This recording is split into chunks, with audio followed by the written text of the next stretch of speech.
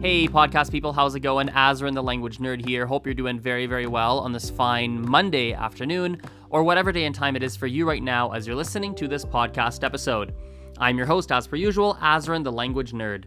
You can find me primarily on Facebook, Instagram, Snapchat, YouTube, LinkedIn, TikTok, and of course on Twitter. My username on all these platforms is identical. It is at Polyglot Azren. That is spelled Polyglot, AZ or Z depending on your country, REN.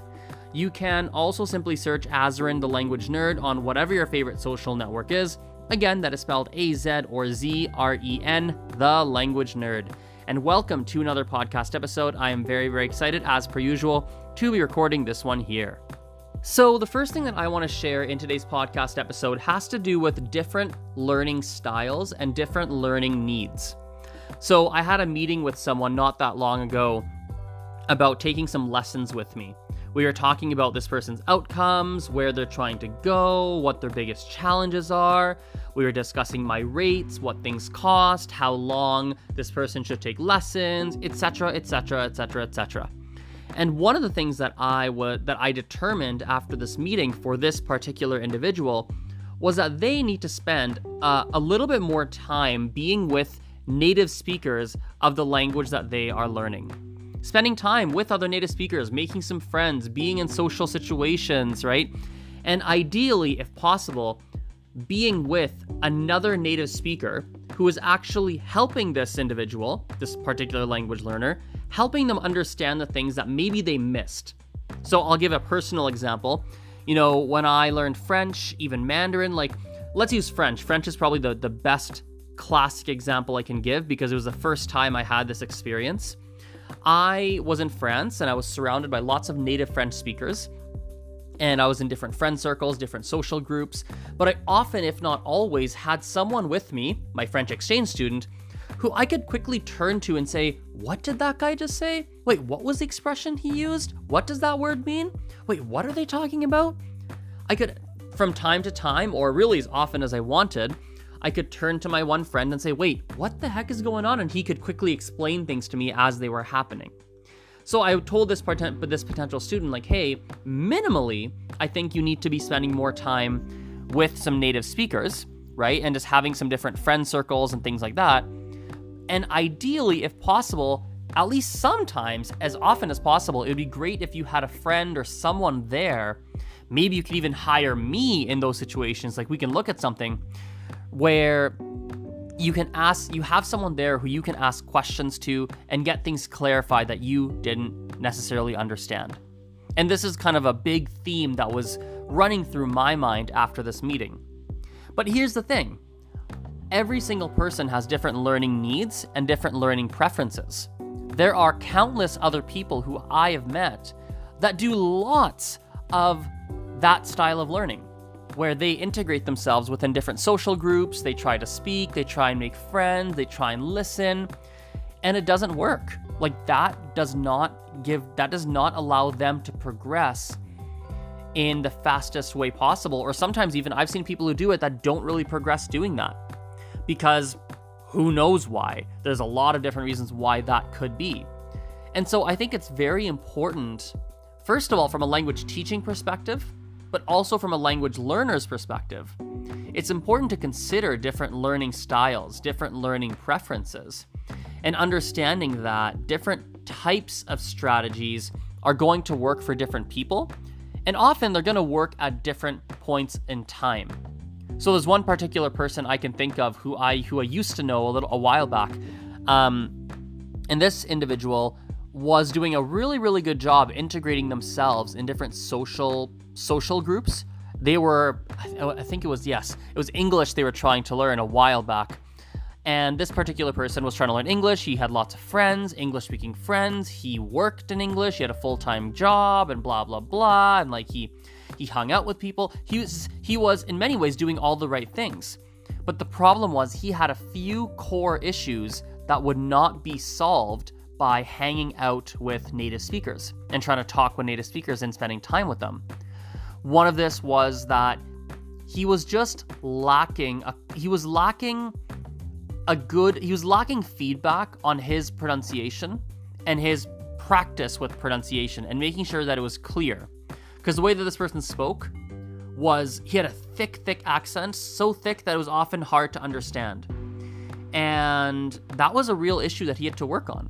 Or even certain things like, even though he's spending lots of time with other native speakers of English, even though he was doing that, he was not in those moments taking the right necessary steps to be learning from those situations. He didn't ask people like, hey, what does that word mean? Hey, can you repeat that? Oh, I didn't understand. Wait, how would I say this? He wasn't as engaged, based on what I knew him anyway. He wasn't engaged in the right way to be taking the most out of those situations. So for him, either what would have been better for him would have been if he were to have taken some classes where he could have gotten that focused attention that he needed, or B, if he'd changed his behavior a little bit in those group situations to have been able to take away and maximize his efforts and his learning from being with so many native speakers. So this is kind of the big first thing I want to kick things off with today, because I think it'll help a lot of you. Now, changing gears a little bit, as I'm recording this, it is December 23rd, so Christmas is 2 days away. I know a good percentage of the people listening to this podcast live in countries where Christmas is celebrated.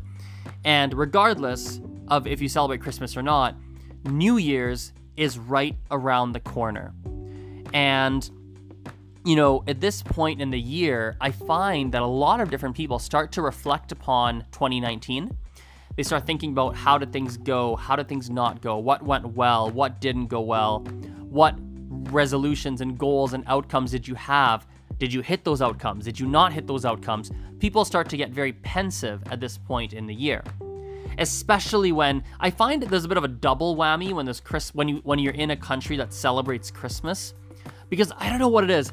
I do find there's some kind of double whammy because Christmas and New Year's are kind of back to back. Like, it kind of, something about it, there's something in the air, and I find that for some reason people start to, maybe I'm wrong, but I think there might be a thing where in countries where Christmas is celebrated, there's an extra little level of that. But again, maybe I'm incorrect. Regardless, I digress. And so people start to think about the previous year, and then they start to think about the next year. So in our case, 2020. And they start to consider what kind of goals, outcomes, what kinds of things do they want to work on, what should be the priority points, blah, blah, blah, blah, blah. And I want to give you a piece of advice, especially if you're going to be making any language learning oriented goals, especially. I will say this though, the piece of advice that I'm going to give, I think is going to work for a lot of different types of goals and a lot of different types of resolutions. It's actually a very goal setting oriented technique, I suppose, regardless, but let's keep it in a language learning framework for now, and we'll explain it in language learning terms, since this is a language learning podcast. Now, I want to talk about two types of goals you could set. You could set a process-oriented goal, or you could set a results-oriented goal. A process-oriented goal is a goal that is based upon the action steps and the time that you put towards something. So a great example, when I first heard of these concepts was at my old line of work when I worked in the window cleaning franchise, and I operated my own window cleaning franchise.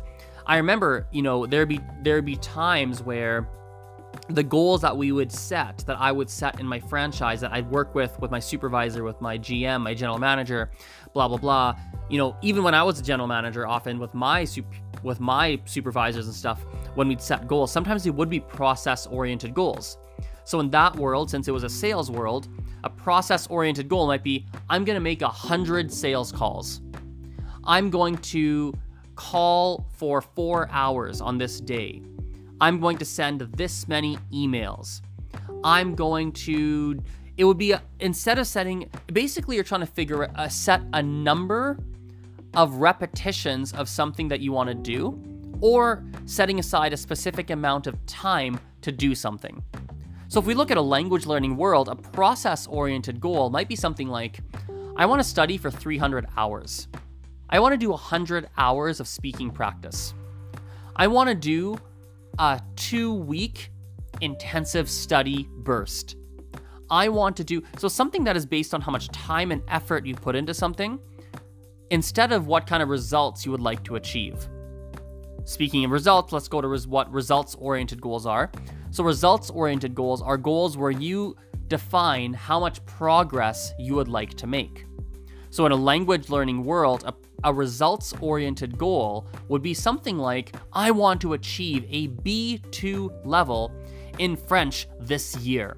Or I want to pass the IELTS English test this year, and I want to score a band 7. Or these are all results-oriented goals. And by the way, results-oriented goals are fantastic. They're great. There's nothing wrong with them whatsoever. I actually think in many ways, results-oriented goals actually can be more effective, can be better in certain situations.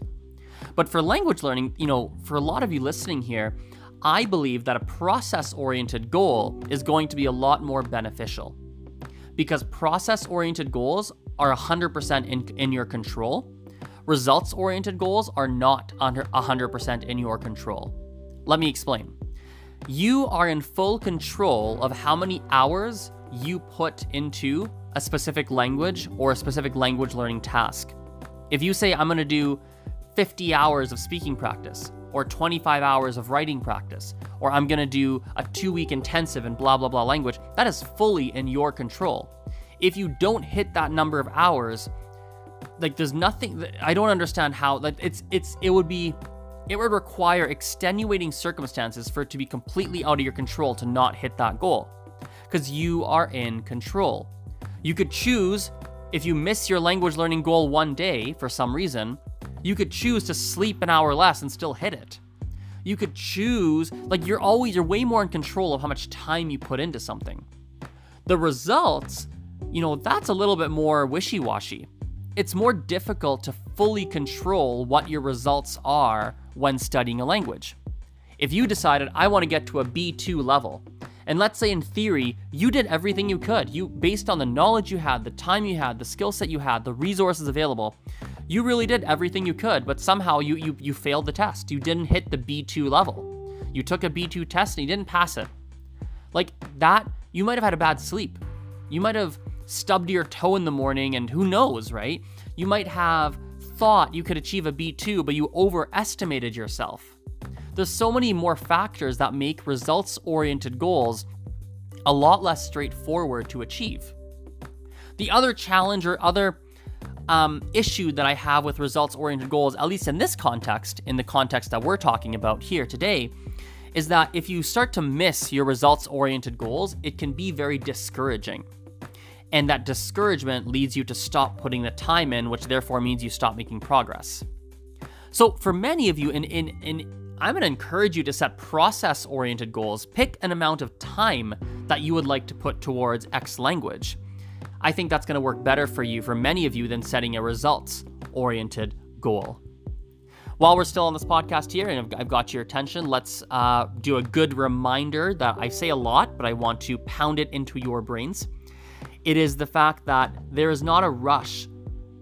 I want you to give yourself more time to learn a language. I'm going to rephrase that. I want you to put in as much effort as you can on a day-to-day and week-to-week basis. And I want you to be as productive as you can on a day-to-day and week-to-week basis. But I want you to also have no expectations of how long it will take you to achieve fluency in blah, blah, blah language. I think that's a very good combination.